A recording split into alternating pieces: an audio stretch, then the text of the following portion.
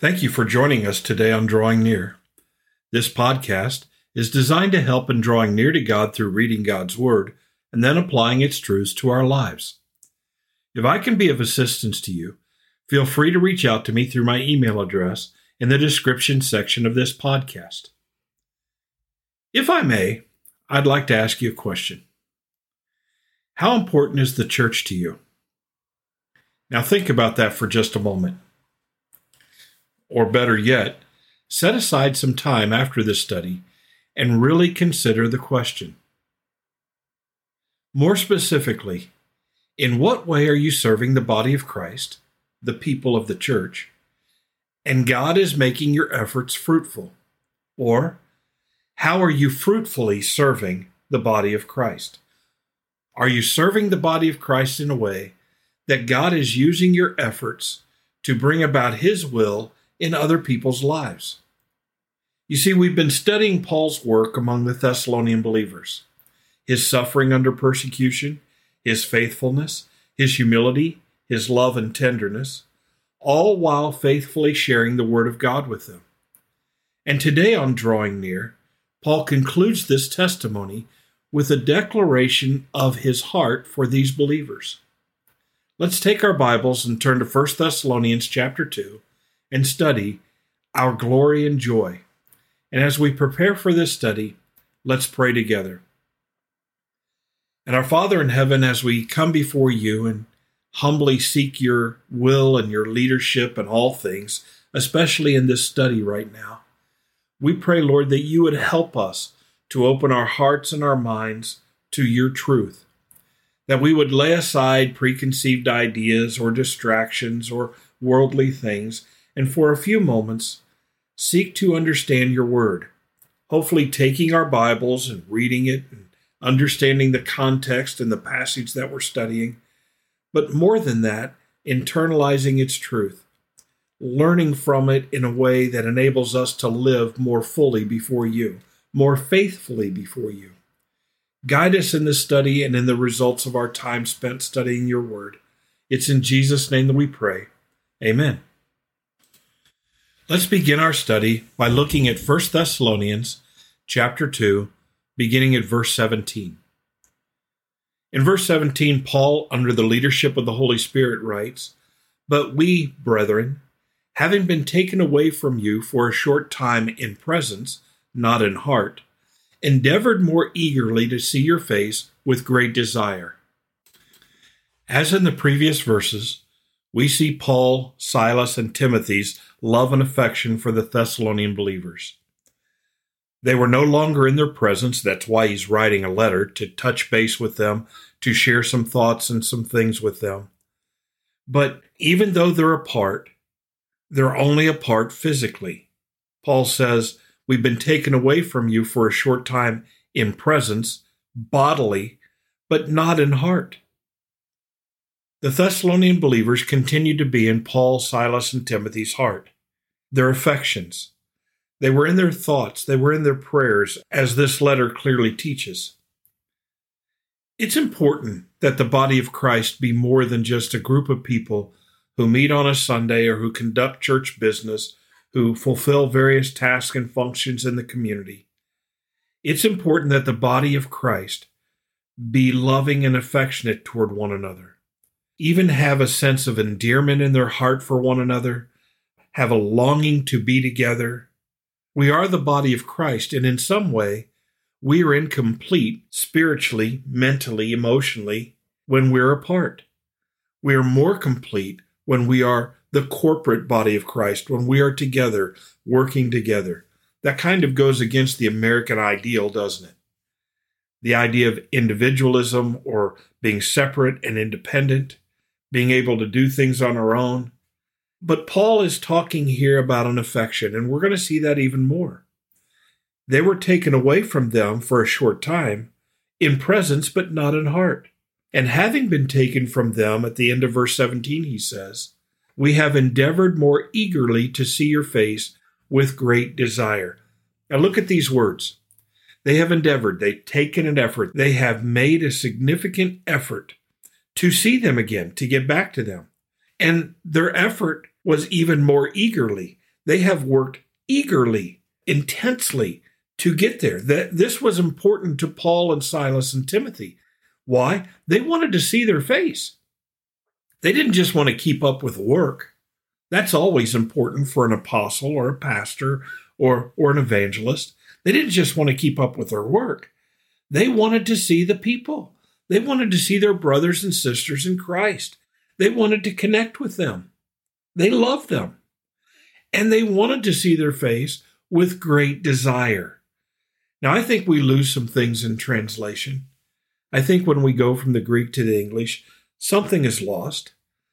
But there is a great desire, a great heartfelt longing that causes Paul and Silas and Timothy to eagerly desire and to eagerly endeavor to get back to Thessalonica and see the face of those believers there. That needs to be our heart. That needs to be our desire. That needs to be the longing. I have a wife who is a grandmother, and I have to tell you, sometimes she wears me out wanting to see the children and the grandchildren. Not in her effort. There's never a time in her life that she doesn't want to see them. Even this morning, while I'm doing this recording, she shares with me how she wants to spend some time with some of them, that she misses some of them. She misses them when she takes them home after they spend the night. It's an amazing thing. But that's kind of what I think Paul's dealing with here. He loved these individuals so much that they worked really, really hard, eagerly, with great desire, to get back to them and see their face. Verse 18 says, "Therefore we wanted to come to you. Even I, Paul, time and again." I specifically, not just Silas, not just Timothy, even I, Paul, time and again wanted to come to you. But Satan hindered us. Now that's something to have to consider. Very often we say that it wasn't God's will for us to do this or to do that. Often we say God guides us here, or God is providential and sovereign, and he clearly is and completely is. But there is a devil. There is a Satan, and he's at work in this world trying to hinder the work of believers. All Paul, Silas, and Timothy wanted to do was get back to Thessalonica and reconnect. And Satan prevented it. He hindered them. God allowed it. We could look at the book of Job and Satan's work in his life under the approval of God. God gave him permission. But Satan hindered. Know that there's a devil out there, and sometimes he's working against us. In verse 19, Paul goes on after that brief statement of Satan hindering and says, "For what is our hope or joy or crown of rejoicing?" Man, that's a question, isn't it? Along with the question we talked about in the introduction, how important the church is to us, or how fruitful is our effort among the church? How does God use us? That's a great question. What is our hope? What is our joy? What is our crown of rejoicing? Is it not even you in the presence of our Lord Jesus Christ that he's coming? Now that's a sentence. That's a statement. Paul says to the Thessalonian believers, whom he loves, has affection for, longs to see, he's suffered in their midst, been an example of godliness and Christ-likeness in their presence, shared faithfully the gospel and the word of God. He says they are his hope, his joy, his crown of rejoicing in the presence of the Lord Jesus Christ when he returns. What's he saying? That the efforts of Paul, Silas, and Timothy under the leadership of the Holy Spirit bore fruit, paid dividends. They weren't wasting their time. Now, Paul's not taking credit.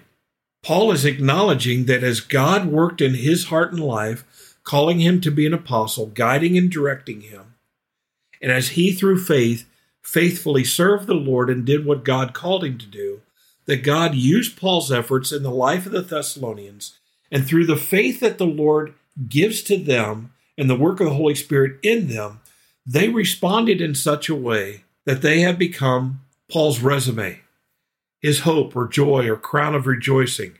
And when Jesus Christ returns, Paul is going to be able to lay these individuals at the feet of Christ and say, Look what your Spirit has done through our efforts.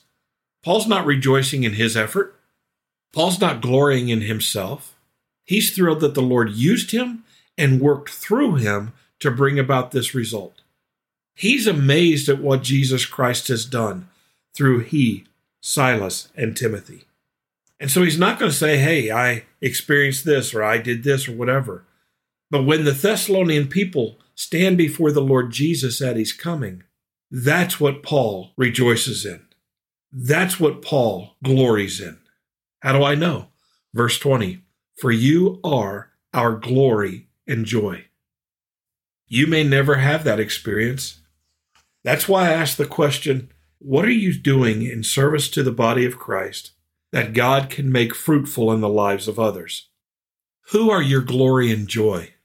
You don't get to pick them. I don't get to pick them. All we can do is humbly, with a right heart, right spirit, faithfully serve the Lord Jesus Christ, doing what he has called us to do, being obedient, being submissive, and he takes what he's doing in our lives and applies it to others. He uses the fruit of the Holy Spirit. He uses the gospel testimony. He uses our persevering and endeavoring to be faithful in witnessing and in building up the body of Christ and encouraging the body of Christ. He uses all of that to bring about his work in the lives of others. As a pastor, I am blessed. I have people in my life that I can say, verse 22, for you are my glory and joy. Not because of what I've done, but because of what God has done and the other individuals, the individuals in my lives, faithfulness to respond to the work of God in my life. We can never take glory or credit. To God be the glory, great things he has done. It's through the Holy Spirit and through his work in our life to bring about faithfulness and understanding. And God does this. And yet, as God does this, we're still blessed. We're still blessed to be able to see people who are our hope, our joy, our crown of rejoicing, our glory and joy. I hope you understand the importance of walking faithfully with the Lord so that he can work in your life and through your life to touch other individuals' lives and bear fruit, eternal fruit, fruit that will be harvested and accounted for when Jesus Christ returns. I pray that you know that kind of glory and joy. Father in heaven, I thank you for this passage. I thank you for these words.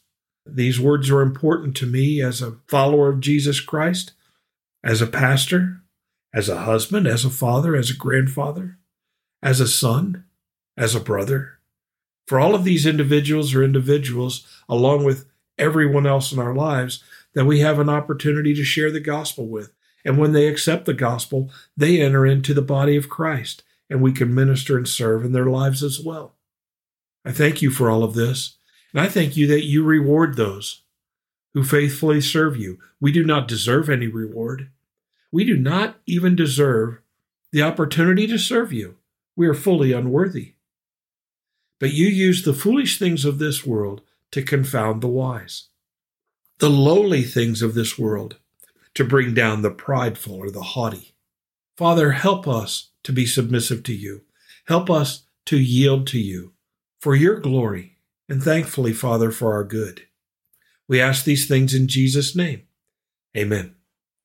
Thank you for studying with us today. You can subscribe to this podcast on Apple Podcasts, Google Podcasts, or Spotify. Drawing Near is a ministry of FBC Tip City, based on the truth that if we will draw near to God, he will draw near to us.